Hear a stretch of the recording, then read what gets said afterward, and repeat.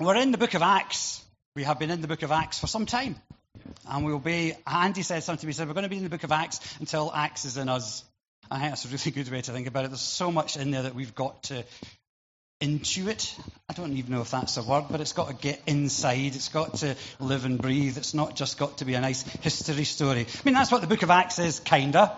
Dr. Luke, an erudite man of letters, wrote what happened once Jesus ascended back into heaven. He lived, he died, he was crucified, he rose again, he went up into heaven, then the Holy Spirit comes back at Pentecost, and then we have the church.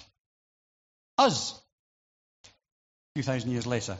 And Luke basically just talks about what's been happening. So we're going to be looking at the book of Acts today, near the beginning, just about what the early church did. I always find myself smirking when I hear the word early church. Because if there's one thing churches are never, it's early.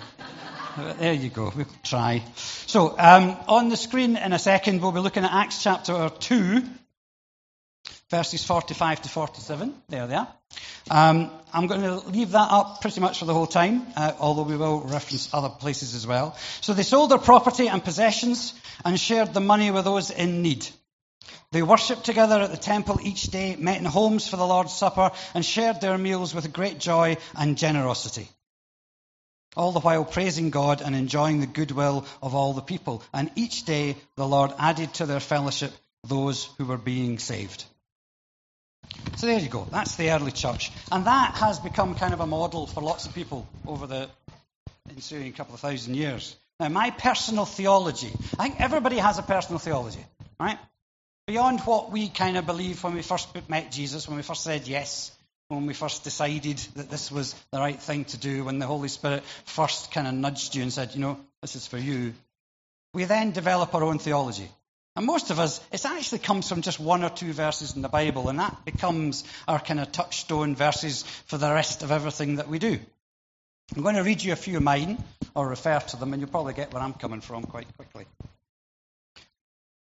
My go-to verses are mostly from Jesus. I never had one of those Bibles where Jesus' verses were in red. It kind of made out that the rest of it wasn't as important. So I think it's all red, basically. It all comes from God. Treat it that way. But we've got the Sermon on the Mount. Now, the Sermon on the Mount, for those of you who don't know, is so called because Jesus went up a mount and gave a sermon. So I just thought I'd clear that up for you before we started. It's probably more important and more well-known because it's all the blesseds. Blessed are the poor, blessed are the meek, blessed are the sad, blessed are the... and so on and so forth. Jesus lists a whole load of people who should be blessed or happy, as it says in some translations. My favourite bit of that is, blessed are the poor. Then we have Jesus again, Matthew 19. I'll say it again. It's easier for a camel to go through the eye of a needle than for a rich person to enter the kingdom of God.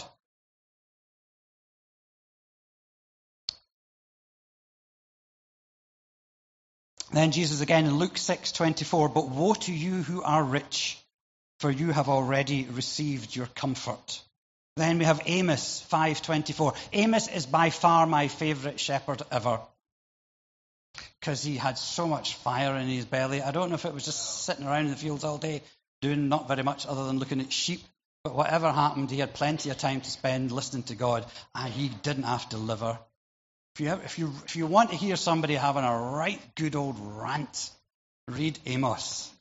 That doesn't get you fired up and ready to put a placard up and march somewhere. Then nothing will. One of his famous bits, Amos 5:24. Instead, I want to see a mighty flood of justice, an endless river of righteous living. So you might be beginning to spot my theme here. Luke 12:22 to 23 or 33. All about treasure in heaven, lilies and the like. You'll remember some of those verses. And then we come to this bit. They sold their property and possessions and shared the money with those in need. They worshipped together at the temple each day, met in homes for the Lord's Supper, and shared their meals with great joy and generosity. It's really difficult stuff. And yet, for about the last 2,000 years, people have been getting together in churches kind of like this and saying, you know, church... And somebody else has said, aye. It's not got a bit complicated. And we're kind of going, well, yeah. Would it not be better if we made it so much simpler? If we just get rid of all this stuff that we've accumulated round about church and just got back to the basics, back to the early church? And they've all said, aye, that's a really good idea. Let's do that. So they do. And then about 30 years later, there's a few people sat in a room and somebody says, you know, church, do you know, I think it's just got a wee bit complicated. And so on and so forth. I don't know what it is about people. I mean, I know exactly what it is about people because I'm a person. But it came as a surprise to some people. We are very good at complicating things. We're very good at taking something incredibly simple, incredibly basic, and then turning it into something hideously complicated. I was a teacher for 12 years. I still work in education. And there is a jargon associated with education that if you don't know what it is, you're locked out, you're excluded. There are so many acronyms. And then they change. You know, there's just a new one pops up and you're just supposed to know. There is no central repository for, I did say that right, didn't I? Yeah, repository for educational acronyms. And every kind of clothes shop industry is the very same. They all have your stuff, your jargon. The complications you add to it to keep lay people out so that it's just us that knows all about it. And we are very good at overcomplicating religion, very good at overcomplicating our own lives, very good at complicating the church. Anyway, the early church. We're just going to go back and have a little look about how they did things and see if there's anything here we can learn. Why do we find it so hard to get rid of all the stuff and the complications? We always want to accumulate more. Now, you might know that we as a family have been having really not a very good year, I think is safe to say. It's been tricky. We've had people die. We've had lots of people, pretty much nearly everybody in our family is ill. We've also had some miraculous recoveries, and God has really done amazing stuff. But there's still an awful lot of sick people, and we spent most of our time visiting ill people or emptying houses and doing all sorts of things you'd really much rather not be doing. So it's not been a good year. And the cat died. I have to say, that hurt the most. The cat going, really did. That's the one that broke me, was the cat dying. I don't know why everybody else is going to look at me going, it's just a cat. But, you know. Thanks very much, Phil. You got that? Phil just asked me if I need a moment to pause. Thank you. Did you mean that, yeah? You did, yeah. I don't know. Sometimes you just come out with these things. Yeah. Anyway. Anyway, to get back to my point, which is here somewhere, we've had the unpleasant task of emptying my mum and dad's house. In fact, we just got it sold last week. My dad died about 4 years ago. My mum passed away in May of this year. Both good Christian people, loyal servants to their local church, and both in their 80s, lived in the same house for about 30 years. Not the one I grew up in. The next one, I went to art school and they moved house. But I found out where they lived and wouldn't stop coming back. So they had a whole lifetime's worth of stuff. And over the last 6 or 7 months, my sister and I have been looking through all this stuff. And you know something? Most of it, I would say about 95% of the stuff my mum and dad owned, is now either landfill or charity shop. A whole life, 2 whole lives. Best part of, how long were my mum and dad together?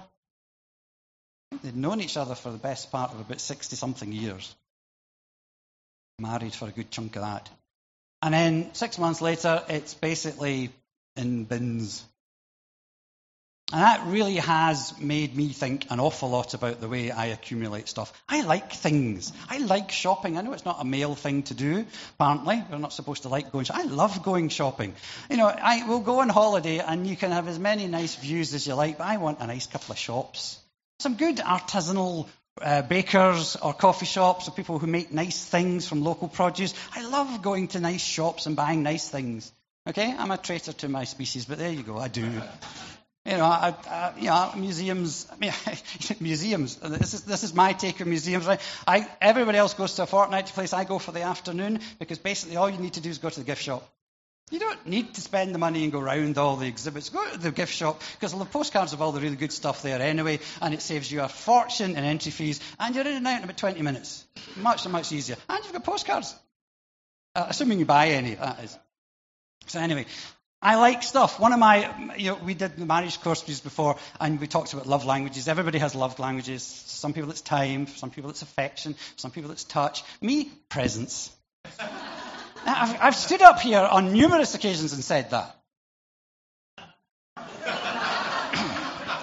I'm just saying. Anyway, Shelley, that's Proudfoot, not Percy Bysshe, coined the phrase. I just thought I'd put in a literary reference there just to see how many people are still awake. She coined the phrase death clear out. You did, didn't you?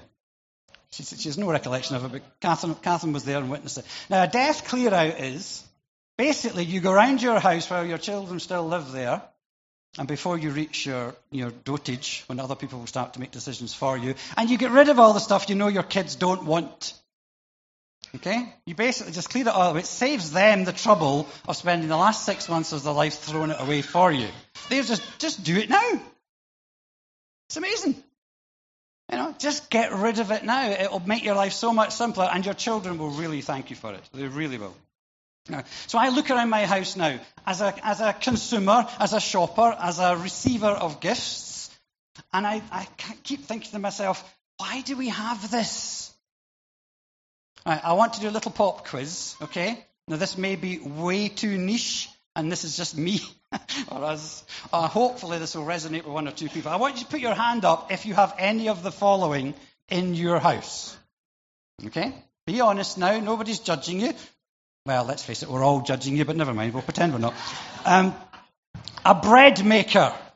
Put your hand up if you have a bread maker that you've never used, or only used a couple of times when you got it, and you haven't used in at least a year. Excellent. There's always somebody.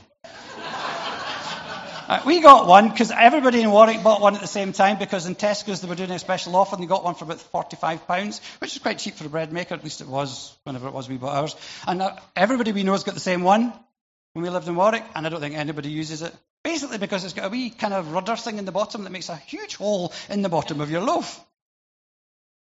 And most of the loaf sticks to that when you're trying to get it out. But enough of bread making. A fancy coffee maker that you hardly ever use, or more than one of. Yeah, okay. Clothes that no longer fit you. Now you're getting honest. Books you've no intention of reading. Okay. Now here's the tricky one. Other people's books you've no intention of reading. Okay. But you can't give them back, because they'll ask you what you thought of it, and you haven't read it, and you don't want to lie to them because they're lovely people. They're so nice. They lend you books. Yeah.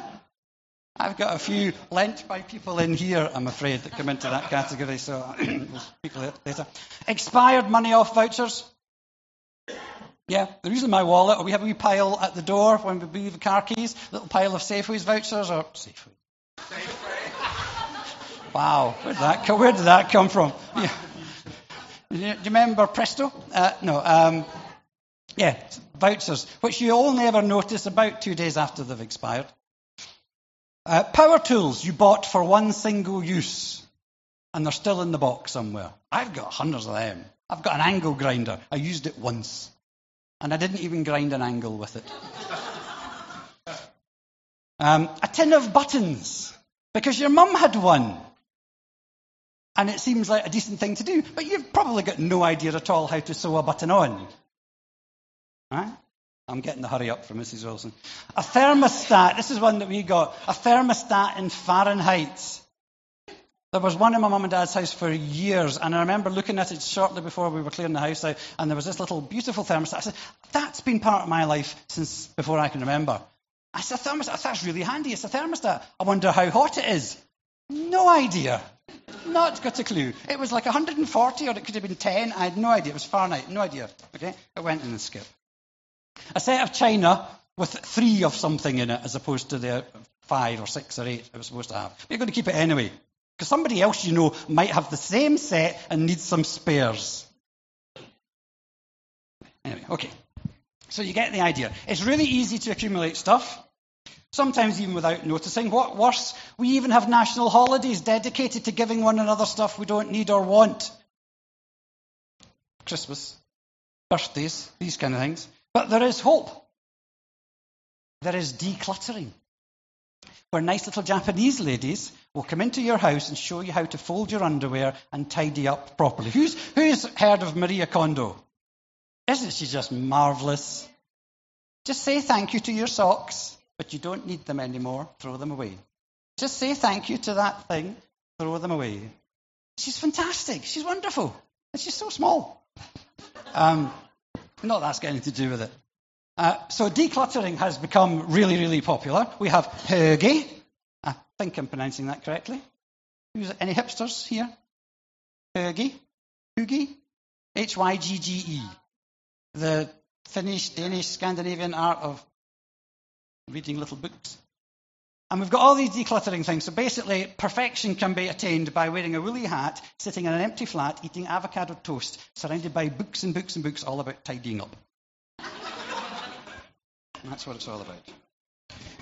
Telling you, our underwear, since we got Maria Kondo in our lives, our underwear is a thing of beauty. All folded neatly. Oh, oversharing, sorry. I did promise I wouldn't say that. She's going to kill me, but never mind. Oh, well, yeah. Right, so here we go. Some basic principles then.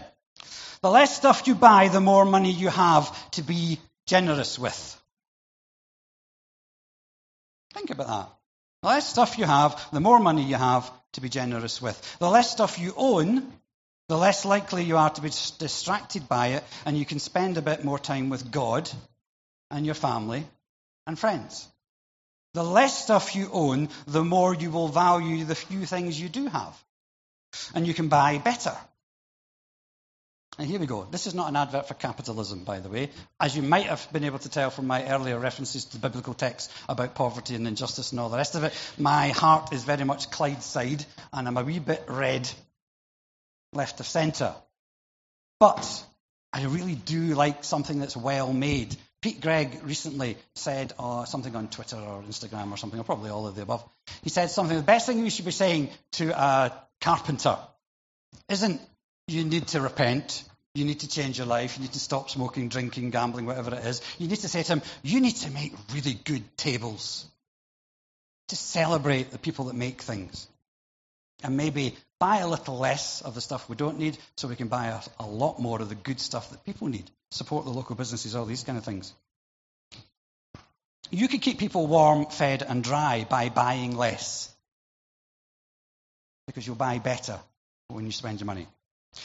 The principal benefit of owning less is that you will need less and you will be less driven to acquire, less greedy. Who's greedy? We're all a bit greedy, aren't we? You know, we love a bargain. I can't walk past a bargain. It's a trait I share with my father-in-law, who will buy like 6 leg of lamb because they're on special offer. You know, a leg of lamb, that length. Or, you know, more toilet roll than anybody, even in the worst dysentery outbreak in the history of the world, will ever need, because there's a bargain. You know, I'm so looking forward to clearing out your mum and dad's house. Oh, my giddy aunt will be like a warehouse. They won't listen to this, will they? Oh, well.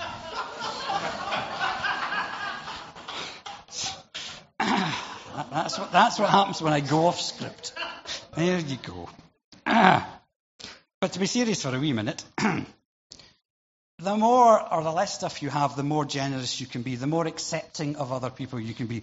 And most importantly, you'll have more room for the Holy Spirit in your life. I think sometimes when we become a Christian for the first time, when we say to Jesus, yes, and the Holy Spirit floods in, and it feels like the best day ever, because it is. It's wonderful. But gradually, we seem to start squeezing the Holy Spirit into a corner. Imagine your house again, but this time as a metaphor rather than the real thing. The Holy Spirit is in danger of becoming something that you keep in a box and stuff under the bed for high days and holidays, or you might get it out on Sunday morning to look good with other people that are here. And the stuff that we accumulate in our lives can force the Holy Spirit out, because the Holy Spirit does not invade. It's not possession. It's living with. It's abiding with. It's making place with you. And he's not going to force himself into your life when it's not wanted. The Holy Spirit is welcomed in when you become a Christian, when you say yes to Jesus. It is not an invasion force. Sometimes we wish it was, maybe, because that would mean we wouldn't have to do anything. We could just let Jesus come in and sort it all out, and then we could just sit there and do nothing. Actually, the Holy Spirit works in partnership with us. There's a really, really nice... If there is a thing that I would really, really want, and I've never seen one of these things, but I have it in my head, but I don't have the craft or the ability to make it. Maybe there's somebody here who can. Imagine a concrete sphere, right? But imagine it's broken in half. A bit like the Death Star when it blew up. Okay? You know what I mean? So it's grey, it's dead, and it's all broken. Perfectly smooth and round on one side, absolutely busted and broken and knackered in the middle. When Jesus comes into your life and he makes you complete, it's like there's a crystal sphere for the top half that makes you perfect again. It doesn't take all the rough stuff and smooth it away. It doesn't take all of that and change it into something that it never was in the first place, but it makes it perfect again. But you can still see all the things that make you, you, all the broken bits. Anyone can make one of them. Does anybody know anyone that could do that? I'm serious, really. I think it'd be a beautiful thing to have. Concrete, hard, broken, knackered, beautiful, crystal clear, transparent, gorgeous. It's just a lovely image of the perfection that Jesus brings. But he works with us. The Holy Spirit does not force himself onto us to make us something that we're not. He uses what God has already made, is already there, and makes it perfect in God's eyes. And the more stuff that we have in our lives, the more, or the less, rather, we'll have room for him. We're about to enter Lent. Now, I've really have an Anglican persuasion. I'm too nonconformist for my own good as far as that kind of thing goes. I've never understood Lent. If something gets in the way of your relationship with God, stops you spending time with him, stops you communing with him, stops you concentrating and focusing on him, why just give it up for 40 days? Never do it again. Really? You know? I get the whole symbolism of the 40 days in the desert and all the rest of it. It's all good stuff and it's leading up to Easter and it focuses the mind and all the rest of it. But if it's that bad for you, don't do it. And if it isn't that bad for you, why are you giving it up? Because you're just kidding on. So, anyway, stuff. We're nearly done. I've missed out an entire page and nobody seemed to notice.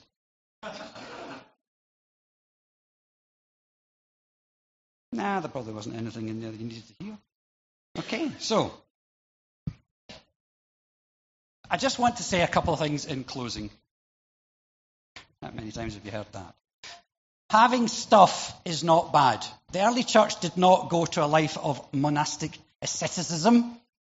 I had to look that up. Basically, they didn't just sell everything and live in a cave or a hole in the ground. Okay? They still had homes to meet in. They still had funds with which to be generous, to feed the poor, to help those amongst them. The 3,000 a day that's joined the church. They were still able to look after these people. They still were able to bake scones and make sandwiches for them when they came round for tea. So they weren't basically saying stuff is bad, you should have nothing and you should live in absolute, utter poverty. That's not what we're saying.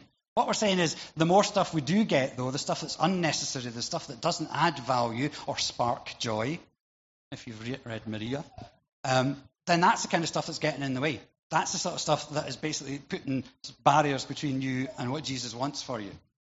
So having stuff in itself is not bad. It's okay to buy good things because you're providing somebody with a living. Right? Like it or not, we can go into all the politics of economics, capitalism versus socialism versus bartering versus all these kind of things. But we live in an economy where people need money to live. Right? And as responsible Christian consumers, we have a duty to do that well. Spending your money. When was the last time you prayed about your shopping? And I don't mean buying a house or buying a car or maybe even where you're going to go on holiday, but when was the last time you prayed about going to Morrison's or Debenhams or Primark? You know, it sounds kind of flippant, but actually it's really quite serious because there's an awful lot of things that your money does on your behalf once you've spent it. And you ought to be responsible about what you're doing with that. There's an ecology, there's an economy, there are people to think about and all of that. Pray about your shopping. See what God says. It could be interesting. So, here's a prayer I hope we can all say. And with this, we'll close. Father, we thank you so much for the things you provide for us. And we do, because we couldn't live well without them. And Lord, we do thank you that for the majority of us in here, we don't really go without very much that we really need. You look after sparrows and flowers and us, because you made us and you love us. Help us to appreciate what you've given us, but to see it as borrowed, not ours, on loan till someone else needs it more. Help us to realize when we are starting to put our everyday confidence in our stuff, in our ability to keep buying new stuff, instead of in you, that something's up. Help us to let go of our dependence on ownership and delight in being yours. Amen.